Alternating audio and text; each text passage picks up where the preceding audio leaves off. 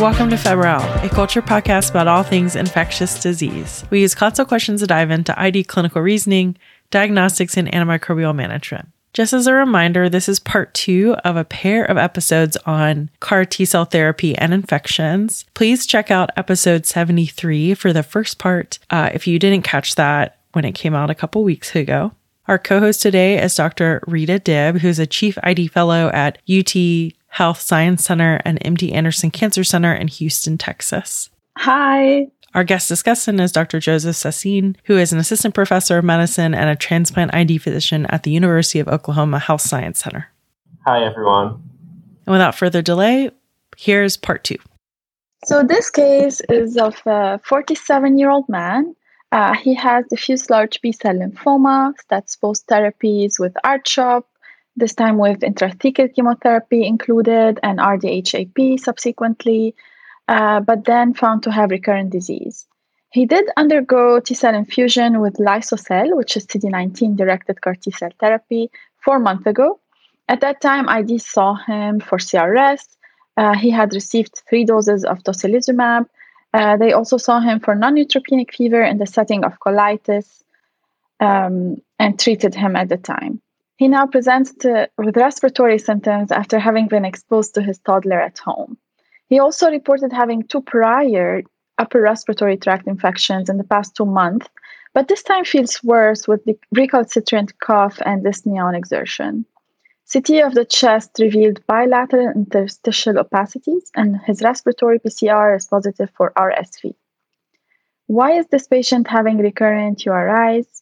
Is a question for you, Dr. Sassine. And what are his risk factors for progressing to a lower respiratory tract infection from here? Great. So I think this is a good time to discuss a little bit the late complications of CAR T, review infections that occur beyond day 30, and then we can specifically talk about respiratory viral infections. Late complications of CAR T include B-cell aplasia and subsequent hypogammaglobulinemia, prolonged cytopenias, some late neurologic events and immune-related effects, and subsequent malignancies such as myelodysplastic syndrome. From an infectious disease perspective, we are most interested in B-cell aplasia with hypogammaglobulinemia and prolonged cytopenias. Cytopenias initially occur due to lymphodepleting chemotherapy and prior therapies for the underlying malignancy. They can be observed beyond 30 days post-infusion with most products. In one post-hoc analysis of 31 patients with refractory large B-cell lymphoma treated with Axicell, which is a CD19 product at MD Anderson, 48% had grade 3 to 4 cytopenia by day 30. 29% had neutropenia. On univariate analysis, performance status, more than 3 prior therapies, and low lymphocyte count at baseline were the most important risk factors. Then, among patients with ongoing remission, 27% had grade 3 to 4 cytopenias at 1 year, and 11% had persistent cytopenias at 2 years post-CAR T. All of the patients recovered their CD8 T cells, CD56 NK cells at 1 year. Only 2/3 of the patients recovered their CD4 T cells at 1 year, and about 70% recovered them at 2 years. So it's not uncommon to see prolonged cytopenias after CAR T. Going specifically into B-cell aplasia, this is what we call an on-target, off-tumor effect of CD19 CAR T. So CD19 is expressed on the B-cell lineage from pre-B cells through the memory B cells.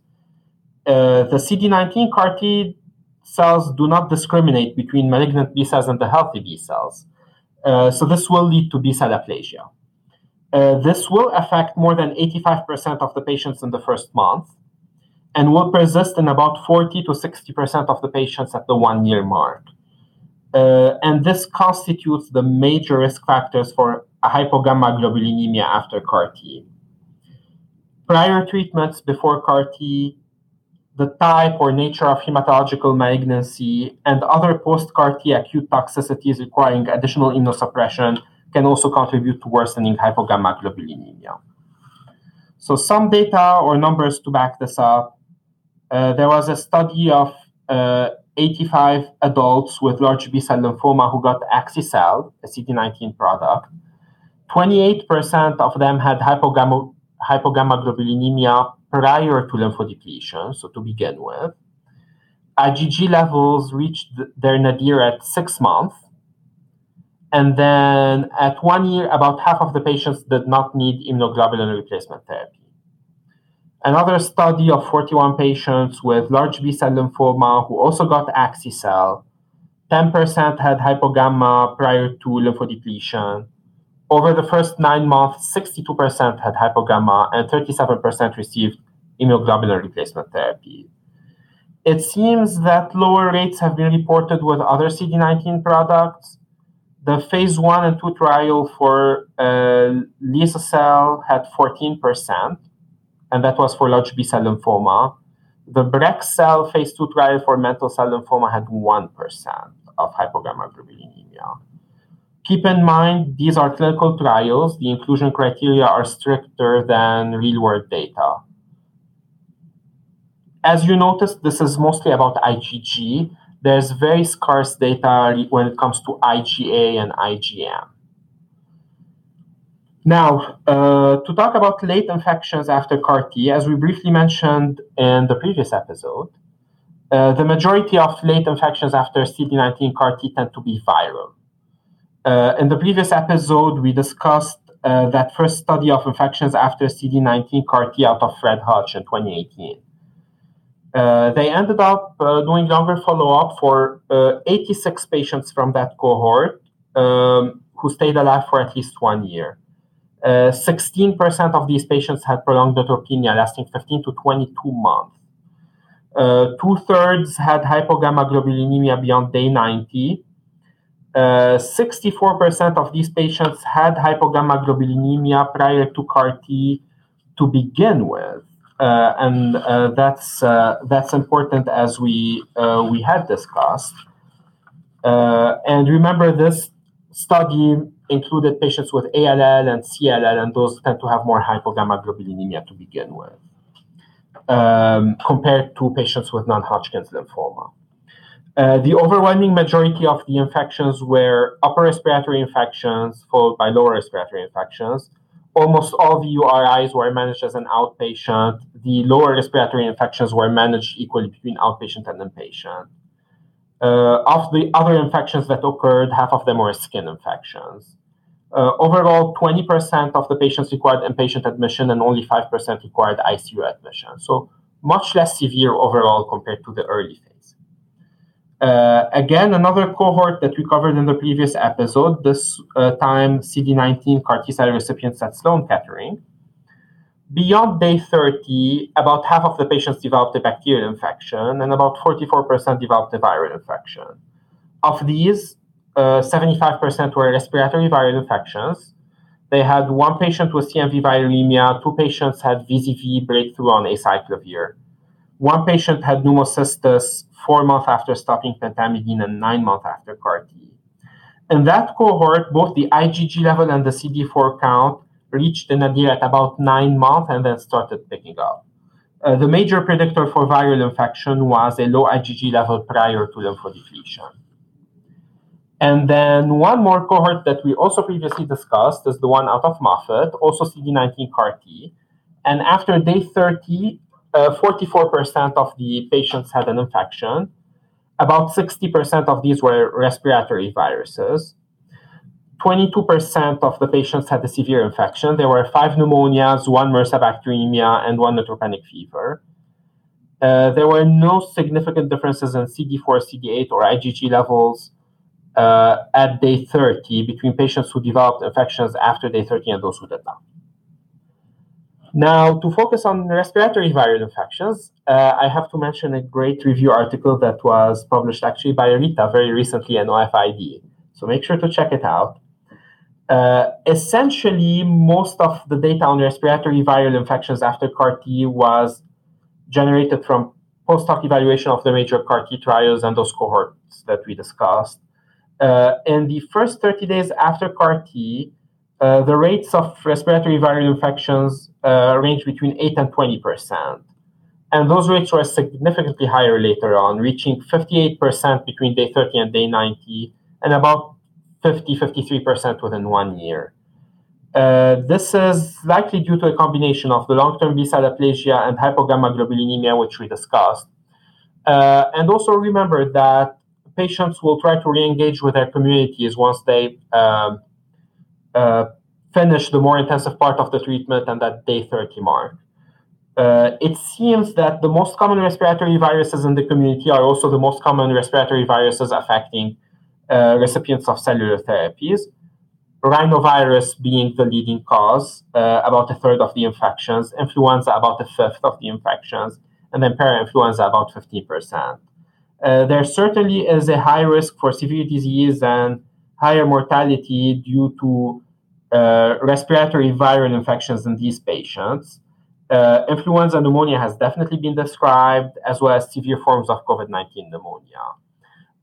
We have also witnessed kind of relapsing, recurring forms of COVID-19 pneumonia in these patients, and those are incredibly challenging to manage, requiring repeated courses of antivirals, repeated courses of steroids. In terms of risk stratification, we do not have a specific or tangible tool to use yet. There has been an immunodeficiency scoring index, which was developed by Dr. Shemali at MD Anderson. And this was initially developed to assess the risk for progression from URI to LRI and the risk for mortality. And this was mostly in allogeneic HCT recipients. Initially was developed for patients with RSV infection, and then this score has been validated for other respiratory viral infections in this patient population. The ISI assigns a weighted score for different risk factors, including neutropenia, lymphopenia, age, corticosteroids, recent allogeneic HCT. Those factors can probably be used to come up with a similar score for CAR T-cell recipients. There are two additional factors in the ISI score, myeloablative conditioning regimen and GVHD, and those probably would not be applicable for CAR T-cell recipients. So indeed, our patient did undergo flow cytometry. This one revealed a CD19 count of 0. His immunoglobulin levels were also all below the standard level, and his IgG was at 139. How do we interpret these findings at this time, and how does this affect his treatment plan? Yeah, so as expected, these findings are consistent with profound B-cell aplasia given the very thin count of 0, accompanied with severe hypogammaglobulinemia with the IgG level of 139. It is also important for us to put the IgG level in the context of two previous URIs, and this current episode of RSV with likely pneumonia based on the findings on CT chest. So that would be his third infection. In terms of immediate management, with him having a probable RSV lower respiratory infection, he should be considered for oral ribavirin therapy. For the sake of time, I will not go into the details of data behind using oral ribavirin to treat these patients. The one-liner is that aerosolized ribavirin has been used in the past. However, this is very cumbersome to administer, comes with high risks to the patient and the staff. Oral ribavirin has data recently suggesting similar efficacy with better tolerability, better safety. One could also consider intravenous immunoglobulin given the presence of lower respiratory tract involvement. And here we're talking about treatment of this episode. We'll talk about replacement therapy in a bit. There have been no randomized controlled trials comparing ribavirin with IVIG to ribavirin alone. Retrospective analyses have shown variable results for the combination, and this is probably because humanized IVIG lacks sufficient specific antibodies to RSV, so you really get mixed response based on what product you get. There's another question that I want to address because that comes up very often on consults, is the use of pavlizumab, which is the RSV-specific monoclonal antibody. This is really only approved for primary prophylaxis in high-risk neonates and children. Experience using it for treatment is very limited. and essentially no recommendation can be made based on the available data. I know the ASTCT-ID group has developed guidelines for management of RSV. They presented those in tandem in February, and these should hopefully be out soon. Now, the next part of your question has to do with managing his hypogammaglobulinemia on longer term. And here there are three factors to take into consideration when making the decision for IgG replacement. One is the extent of hypogammaglobulinemia, as in the actual serum IgG level, and 400 milligrams per deciliter is the most commonly used cutoff. Second is the occurrence and frequency of infections, particularly serious infections, recurring infections, and especially bacterial infections with encapsulated organisms. Three is how far out from CAR-T the patient is. The further out, we would be more liberal in administering immunoglobulin replacement therapy in patients who are less than 3 months out, as compared to patients who received CAR-T more than 3 months ago. So on the subject of hypogammaglobulinemia, I highly recommend an expert review from the group at Fred Hutch. And they provide a reasonable framework for immunoglobulin replacement therapy. In the first 3 months after CD19 CAR-T, and with IgG level less than 400, plus or minus recurrent serious bacterial infection, that would be a good indication. Once you go beyond 3 months, they suggest that you need a combination of both hypogammaglobulinemia and recurrent or serious bacterial infections, with specific emphasis on sinopulmonary bacterial infections and infections with encapsulated bacteria. So in 6 months, the patient presents to the clinic for follow-up, and vaccinations come up in our discussions with him. Which vaccinations should he receive at this point or in the future? Great. So vaccinations after CAR-T are an essential cornerstone to prevent infections in this patient population. It is still unclear who, when, and how to vaccinate these patients. There are a lot of ongoing studies.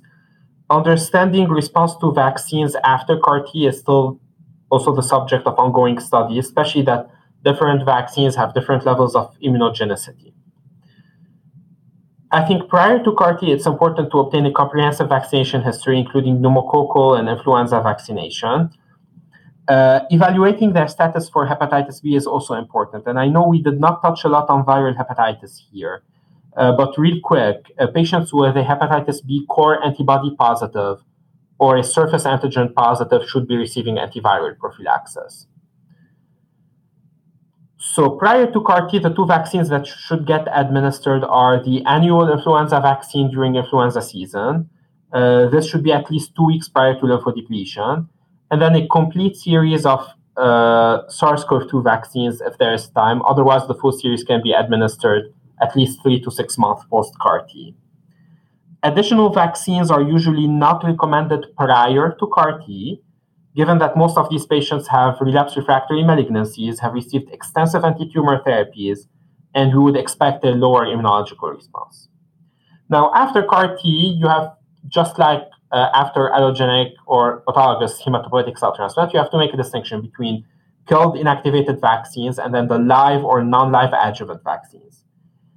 Killed inactivated vaccines can be administered if the patient is in remission, 6 months or more post-CAR-T, 2 months or more after the last dose of IVIG, and if they're not receiving chemotherapy or other immunosuppressive therapies that would affect their T or B cell function. Those vaccines will include the pneumococcal conjugate vaccine, Haemophilus influenza type B, hepatitis A and B, diphtheria tetanus acellular pertussis vaccine, and here we prefer the DTaP over the Tdap. Titers are usually checked after the first dose, and for those patients who have seroprotective titers, no history of HCT, or who had already completed their post-HCT vaccines, you don't need any additional vaccine doses. For those patients who do not have seroprotective titers after 1 dose, or who had prior HCT and did not complete their vaccines, you do need additional doses of the vaccines to complete what is essentially a primary series. Now, for pneumococcal vaccination, I do want to mention that the traditional approach, which has been extrapolated from vaccination after HCT, has been 3 doses of PCV13 followed by the polysaccharide vaccine, PPSV23. Now, since then, we have the PCV15 and PCV20, and I think different centers are trying to develop strategies around how to use PCV15 and PCV20 and come up with an updated pneumococcal immunization schedule.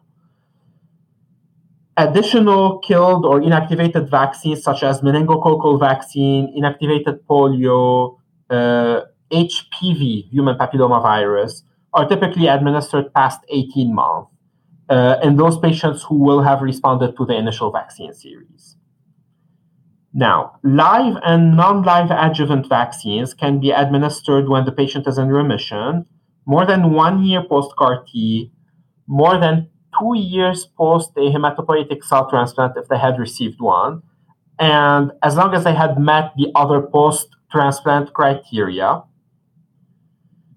more than 1 year after immunosuppressive therapies, more than 8 months after the last IVIG, and a CD4 count of more than 200 is usually required. These would include measles, mumps, rubella, so MMR, and then the recombinant zoster vaccine, which, reminder, is now approved for all adult immunocompromised patients regardless of their age. There used to be an age 50 years cutoff in the past. That cutoff is gone. Thank you. So now we're going to go to another patient. This case is that of a 56-year-old man. He has relapsed refractory multiple myeloma, and he is status post 4 prior lines of therapy. These included an immunomodulatory agent, lenalidomide, a proteasome inhibitor, bortezomib, and an anti-CD38 monoclonal antibody, such as daratumumab. He underwent a BCMA-directed CAR T-cell therapy, and BCMA stands for B-cell maturation antigen. Lymphodepleting therapy at the time was cyclophosphamide and fludarabine as well. He developed CRS post-CAR T, and that was at a grade of 3, and ICANS. He was treated with tocilizumab ×3 and dexamethasone, and was discharged after a long hospitalization on steroids and levetiracetam for seizure prophylaxis. He is receiving IV pentamidine for PCP prophylaxis. Question here would be, how is BCMA-directed CAR T-cell therapy different from CD19 CAR T-cell therapy that you told us about? And that is in terms of risk factors for infection or infectious complications in general. Great. So BCMA CAR Ts are relatively recent in use compared to CD19 CAR T. So our understanding of the immunological dysfunctions and subsequent infections that occur after BCMA CAR T is currently evolving. BCMA CAR T, as you mentioned, is used in patients with relapsed refractory multiple myeloma. And due to the nature of this disease and the therapies used to treat it, including lots of steroids, sometimes multiple autologous transplants, the depletion of long-lived plasma cells already occurs before BCMA CAR T. It also continues after CAR T because the BCMA antigen is actually present on long-lived plasma cells. As we discussed earlier with CD19 CAR T, most of the infectious risk framework is similar. There are some differences, though, and we're going to try to highlight those. With BCMA CAR T, we do see hypogammaglobulinemia as a result of B-cell depletion in the setting of the on-target off-tumor effect of the CAR T. This hypogammaglobulinemia is even more important after BCMA CAR T on 2 levels. One, a larger proportion of patients get to CAR T with pre-existing hypogammaglobulinemia. So a study of 55 adults who had received BCMA CAR T for multiple myeloma had 42% of the patients with an IgG level less than 300 prior to lymphodepletion to begin with. This gets accentuated after CAR T reaches 70% in the first 3 months and decreases to only to 41% at the 1 year mark. So 40% of the patients at 1 year still have hypogamma. Now, The second level, and this is more specific and interesting. In patients who receive CD19 CAR T, the main hypogammaglobulinemia problem is an overall low serum IgG level. So we're looking at the total IgG level. When you look at pathogen-specific antibodies in the CAR T and the CD19 CAR T cell population, these are overall comparable to the population-based seroprevalence data. And they actually do not correlate with total IgG. So you're going to have patients with a low total IgG, but who will have preserved pathogen-specific antibody levels. There might be some lower seroprevalence for strep pneumo and Haemophilus influenza type B, but that gets inadvertent compensation by using trimethoprim sulfa for pneumocystis prophylaxis. And this is why you're going to see a lot of the ID physicians really prefer trimethoprim sulfa over other regimens for pneumocystis prophylaxis because of that added protection it provides against encapsulated organisms. So why do we have this discordance in CD19 CAR T between total IgG level and pathogen-specific antibodies? This is due to the fact that CD19, as we mentioned, is expressed on pre-B cells all the way through memory B cells, but is not expressed on the long-lived antibody-producing plasma cells, which actually express BCMA. So as such, after CD19 CAR T, the CD19 negative BCMA positive plasma cells remain. The CD19 positive B cells and plasma cells are eliminated, and this is why you have this discrepancy between total antibody levels and pathogen-specific antibody levels. On the other side, in BCMA CAR T, in addition to overall hypogammaglobulinemia, pathogen-specific IgG levels are significantly lower than after CD19 CAR T, and hence are significantly lower than the overall population seroprevalence data. This is due to the fact that BCMA is expressed on the late-stage memory B cells and the long-lived plasma cells, and is very important for the survival of those long-lived plasma cells. After BCMA CAR T, all these plasma cell populations are depleted. This will result in more severe antibody deficiencies, and both total and pathogen-specific antibodies. As a side note, because I know Sarah is Med Peds, and we do have a Peds ID audience as well, in the pediatric population for whom only CD19 CAR T is approved for BALL, these patients have limited pre-established plasma cells to begin with before undergoing CD19 CAR T. And thus, they will only have limited pathogen-specific antibody titers and spectra after CD19 CAR T. So in a sense, they will resemble the BCMA CAR T, even though they got a CD19 product. For this reason, the expert recommendation for IVIG replacement tends to be more liberal for BCMA CAR T recipients and for the pediatric CD19 CAR T cell recipients as compared to adults who get CD19. For these two special populations, the recommendation is to maintain IgG levels greater than 400, regardless of whether they had recurrent or severe infections and regardless of the timeline, because the theoretical benefit of a more liberal utilization of IgG replacement is higher. Now, to look at infections after BCMA CAR T, the first study was published in 2022, again out of Fred Hutch. They looked at 32 adults who were enrolled in phase 1 trials of BCMA CAR T.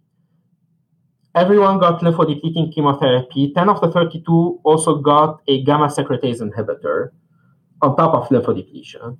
Everyone had an antimicrobial prophylaxis regimen. Of note, and to illustrate the point we made earlier, 81% of the patients lacked seroprotective levels of measles IgG before CAR T.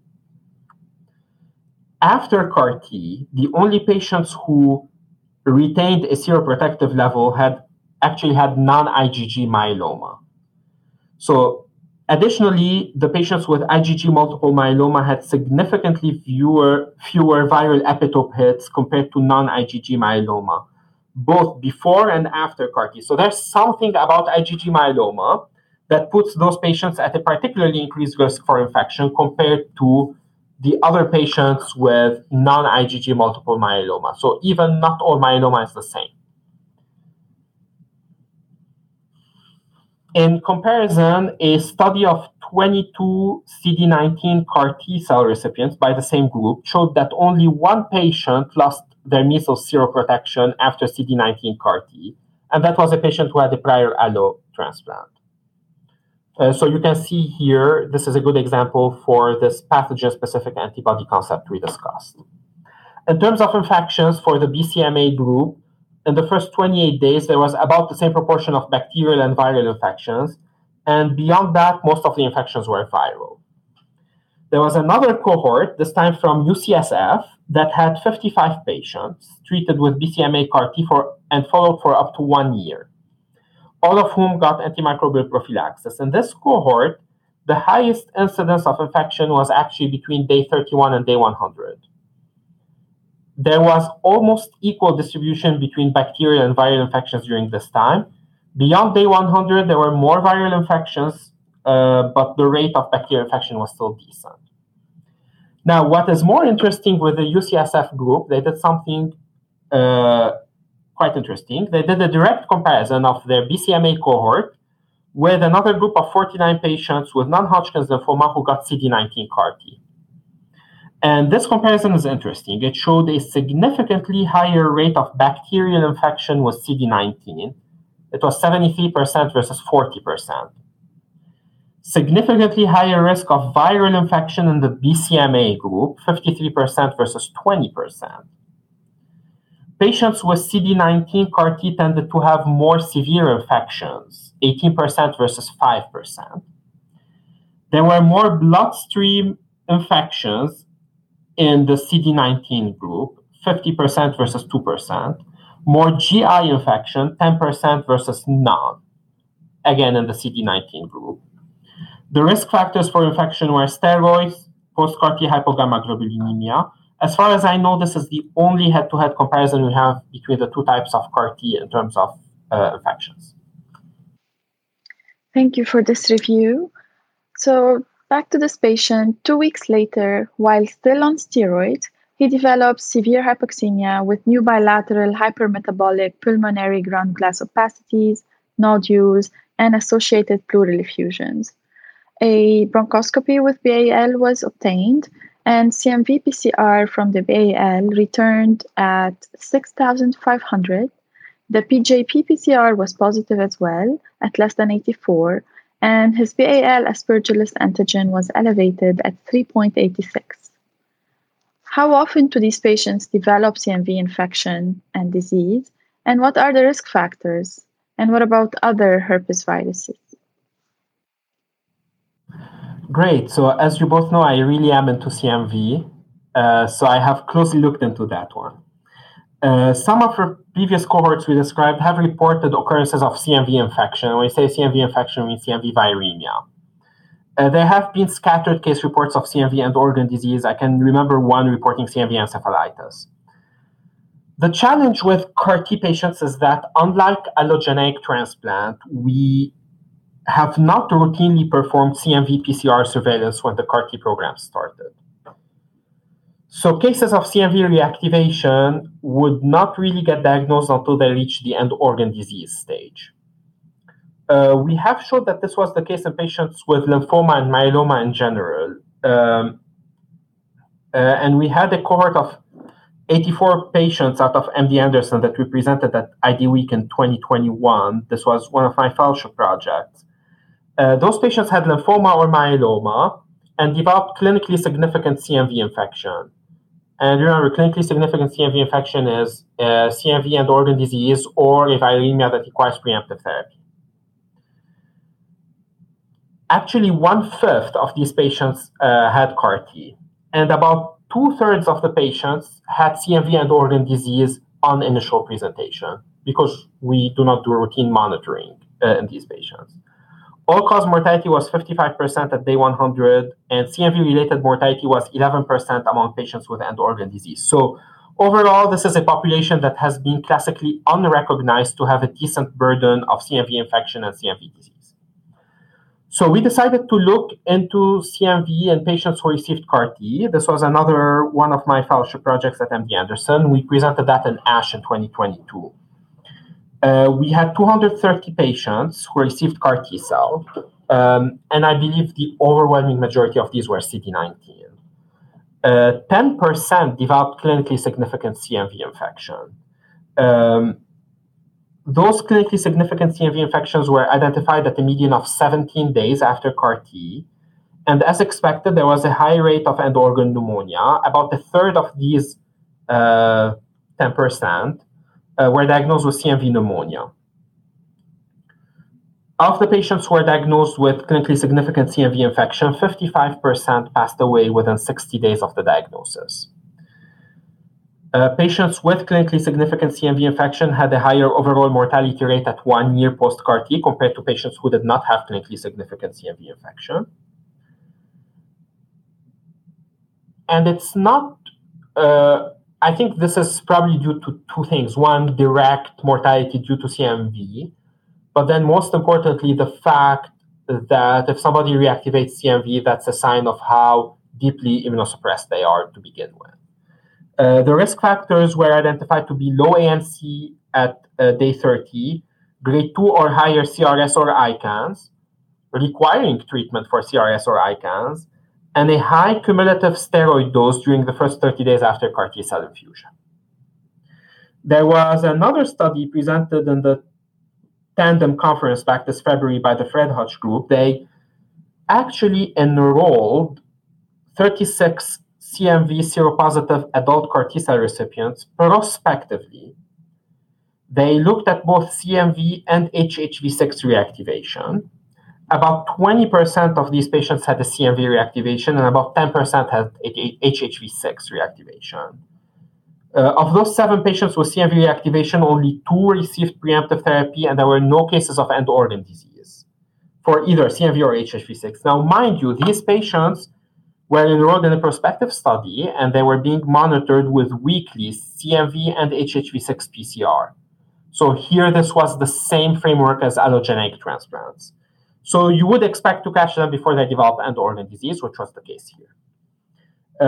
It looked like these viral reactivations were more frequent in patients with multiple myeloma treated with BCMA CAR-T, and patients who had received prior transplant, and patients who had more prior lines of therapy, who had high-grade CRS or ICANS, and who had lower lymphocyte counts.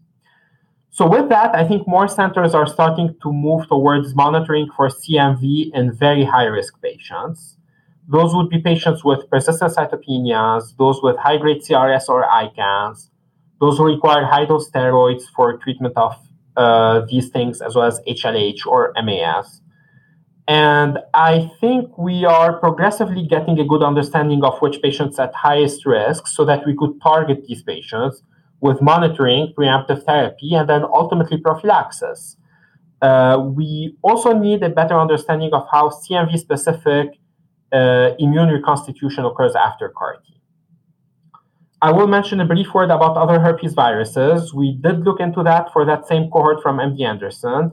I think we had a couple of cases of CNS disease with HHV6. Regarding HSV and VZV, nowadays, all patients should be on acyclovir or valacyclovir prophylaxis, so it is rare to see such reactivations.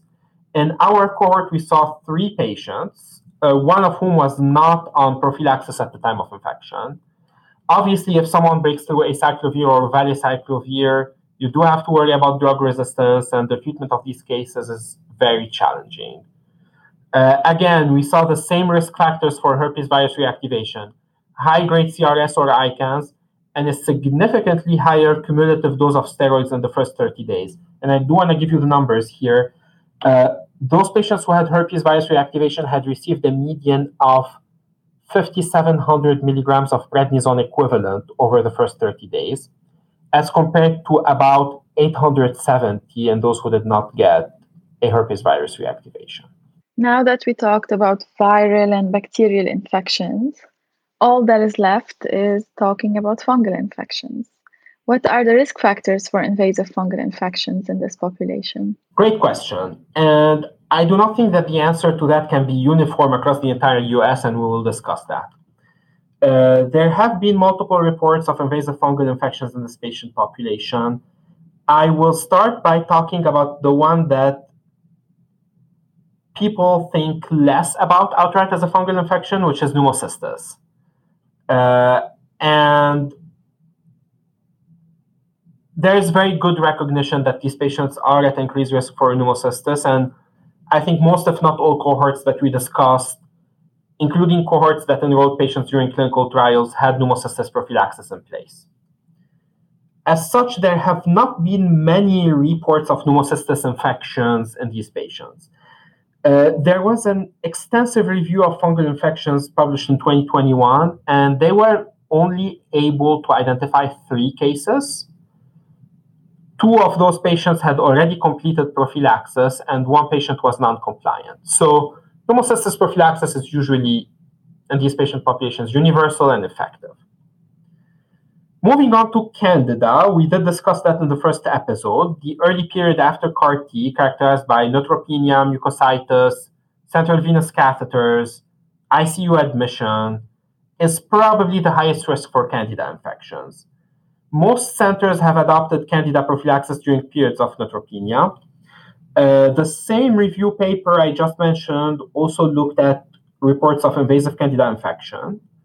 Most of these patients had been on fluconazole, so most of the breakthroughs on fluconazoles were due to Candida glabrata, obviously. And most of these breakthroughs also occurred in the first 30 days after CAR T.